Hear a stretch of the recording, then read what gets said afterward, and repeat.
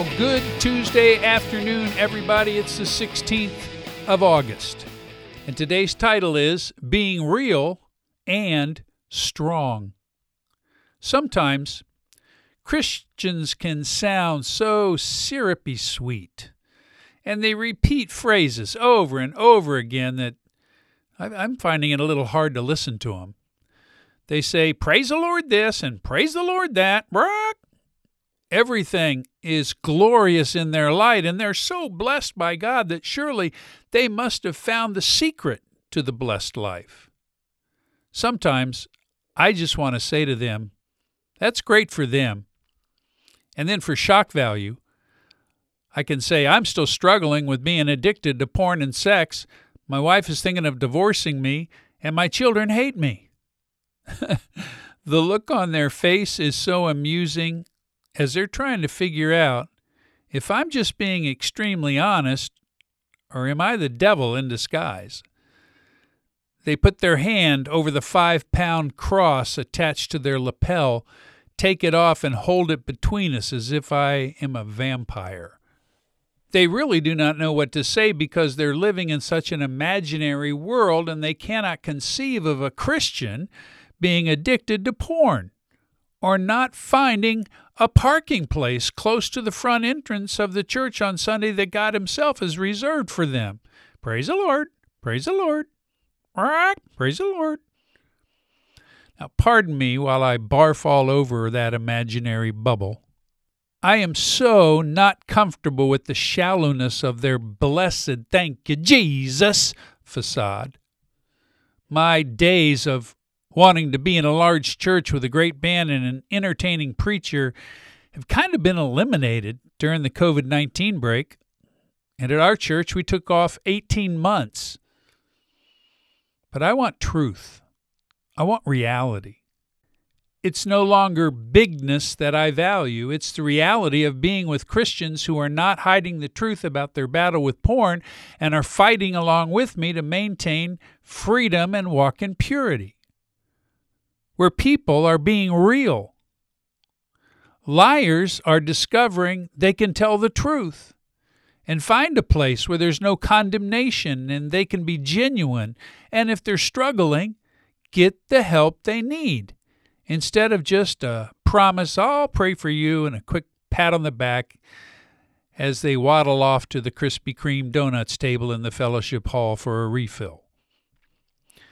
Do you want to know what it takes to actually arrive in a place that we would call blessed or blessed? Well, we find that information in Psalm chapter 1, written by David, a man after God's own heart, even though he himself had some issues with sex. He writes, quote, "How blessed is the man who does not walk in the counsel of the wicked, nor stand in the path of sinners, nor sit in the seat of scoffers. But his delight is in the law of the Lord. And in his law he meditates day and night. He will be like a tree firmly planted by streams of water, which yields its fruit in season, and its leaf does not wither. And in whatever he does, or she does, he or she prospers." Now, those words written by David, like I said, a man after God's own heart, are simple. They're not complicated at all.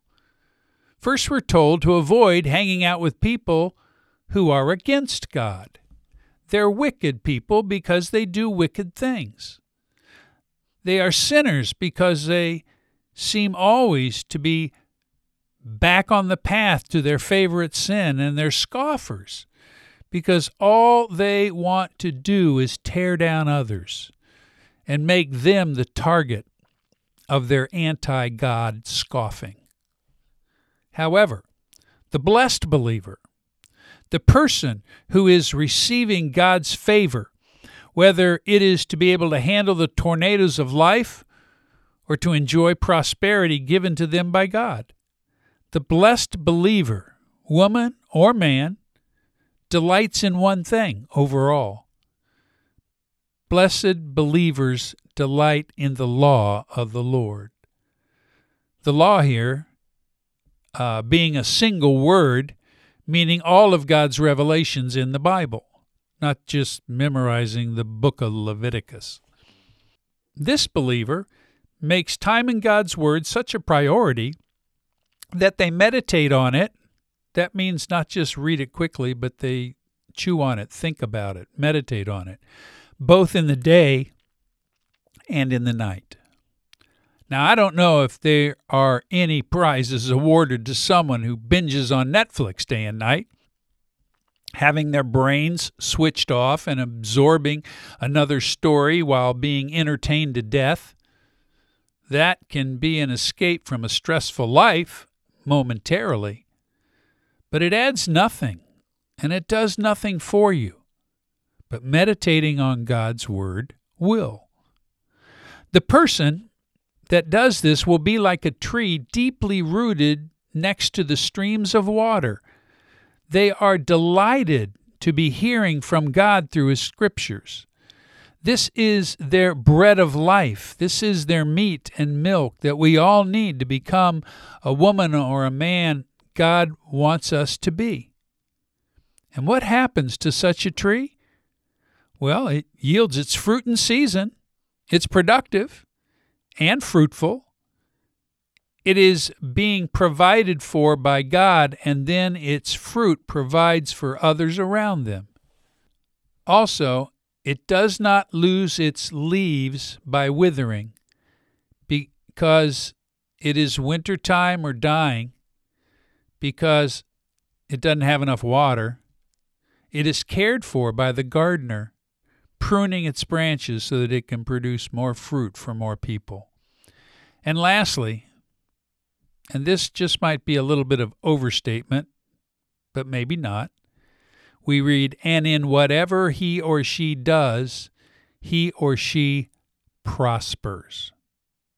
Now that sounds good to me, and I'm guessing it sounds good to you as well.